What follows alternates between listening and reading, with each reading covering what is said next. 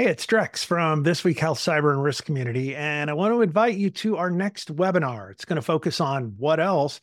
Defending health data. I'll be chatting with experts from Rubrik and Microsoft. Register right now at thisweekhealth.com/Rubrik webinar. That's all one string, RUBRIK webinar. Thisweekhealth.com/Rubrik webinar. See you online soon. Today in Health IT, hospital CEOs leaving at a record pace. What do you do when it happens at your health system? My name is Bill Russell. I'm a former CIO for a 16-hospital system and creator of This Week Health, a set of channels dedicated to keeping health IT staff current and engaged. We want to thank our show sponsors who are investing in developing the next generation of health leaders: Gordian Dynamics, Quill Health, Tausight, Nuance, Canon Medical, and Current Health. Check them out at thisweekhealth.com/today. All right. I was talking to Scott Becker earlier this week, and he brought up a fact that I had wanted to talk about and had forgotten to talk about, but it is the fact that CEOs, hospital CEOs, are leaving at a record rate. And actually, by the time I get around to it, it's August 10th, 2022, and I'm reading from Health Exec magazine, and the title of the article is CEO Turnover Appears to be Stabilizing in Healthcare. But let's just go into it because they talk about some of these stats. The high rate of turnover for healthcare CEOs has seemingly slowed, according to the latest report on CEO exits from global outplacement in business and executive coaching firm Challenger, Gray, and Christmas. So far in 2022, 832 CEOs have left their roles, and healthcare CEOs have been among the most active role departures. In May, hospital CEOs were leaving their roles at a record clip, with 36 hospital chiefs leaving their role to date, compared to 20 who left their roles in the same period in 2021. Fortunately, for companies, CEOs' participation in the Great Resignation has slowed, with CEO departures declining 45% in July from the previous month. Just 58 CEOs left their roles last month, compared to 106 recorded in June. In fact, July was the lowest monthly total since April 2020, when 46 CEOs exited.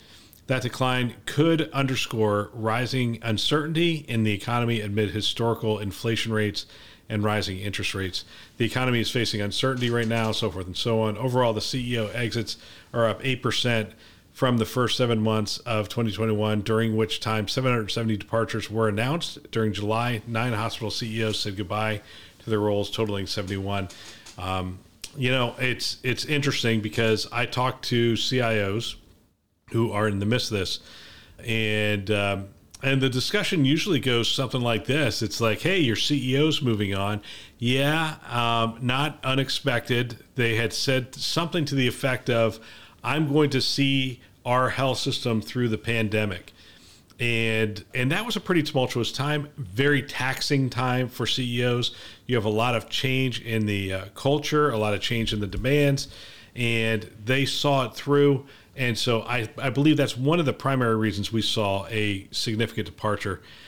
So anyway, the conversation goes, yeah, so your CEO went on. Yeah, absolutely. I loved our CEO, phenomenal person. They did great work, really appreciated them, had a great relationship with them.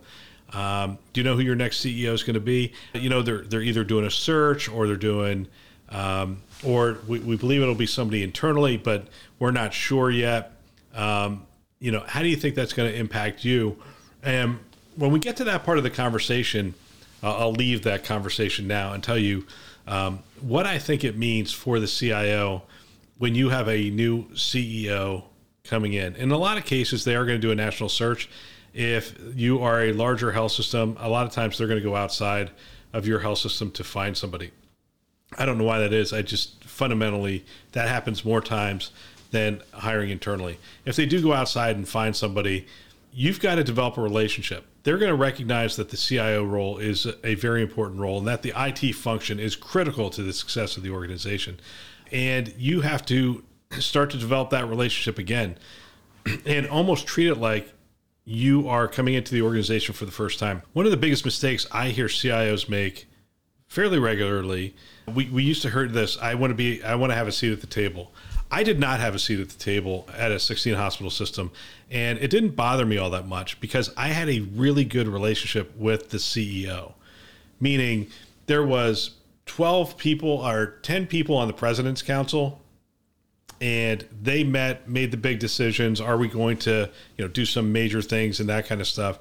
And I was not at that table. Now, granted, I was in those meetings a fair amount of time because so many of the things they were doing touched on technology, and they would bring me in for those conversations. But I wasn't a voting member or anything to that effect. But because I wasn't in that at the table, and regardless of if you're at the table or not, you need a good relationship with the CEO. And one of the things that I did to develop a relationship with the CEO is I made sure that when I was coming into the organization that I was on the CEO's calendar on a monthly basis. And that was enough for me. I mean, we saw each other all the time, but on a monthly basis, I would get about an hour for lunch, or I'd get an hour for a meeting. And invariably what I would do is I would clip articles and I would take certain things to her to share with her and say, hey, this is an important thing that's happening in the technology world that I think is going to impact healthcare. And part of what happened over that is our meetings went from an hour to an hour and a half to 2 hours. She started setting aside time as I was investing in our relationship, and I was investing in her. I was educating her on the things I knew about technology because I was very focused on it, and she was not as focused on it. And that's part of my role. Part of my role as the CIO was to bring her along in certain areas. I don't expect her to be an expert on artificial intelligence or the technologies that are impacting how we are approaching the consumerization of healthcare or those kind of things. What I could do is educate her on privacy matters and those kind of things because I was focused in on those things. And so I'd clip articles, I'd give them to her, we'd talk about them. And some of my proudest moments were when she got up to address large groups of physicians or large groups within the organization, and she would start talking about technology. And I would be so proud because she became, I think, one of the smartest technology leaders from a healthcare CEO perspective that I've ever been around. And it was one of those things where I was giving her the starter information, and then she was going out and having additional conversations and collecting things and having conversations. And it was phenomenal how much information she picked up and then was extremely articulate with as the years went on there. So again, new CEO coming in, you have to have a relationship with the CEO. For you CIOs or leaders, IT leaders who don't have a relationship with the CEO, have to make it happen.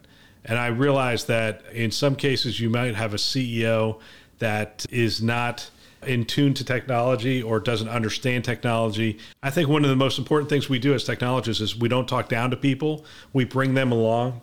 We educate them in a way that is not disparaging, like, I can't believe you don't know this, and that kind of stuff. I mean, we all know this. This is just how we should talk to people.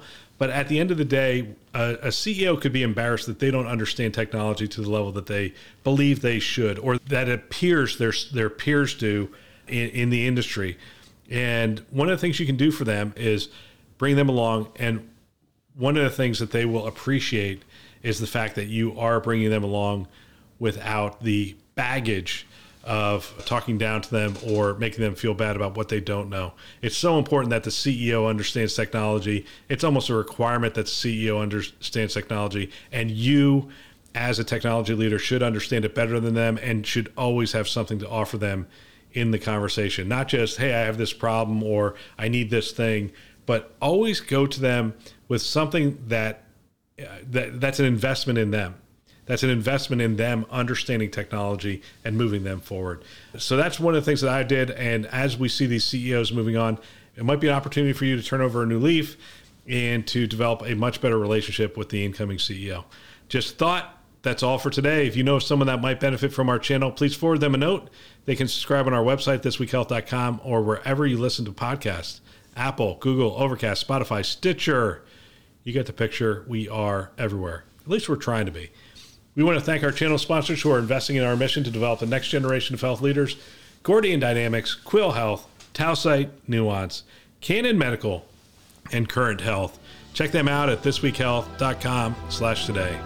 Thanks for listening. That's all for now.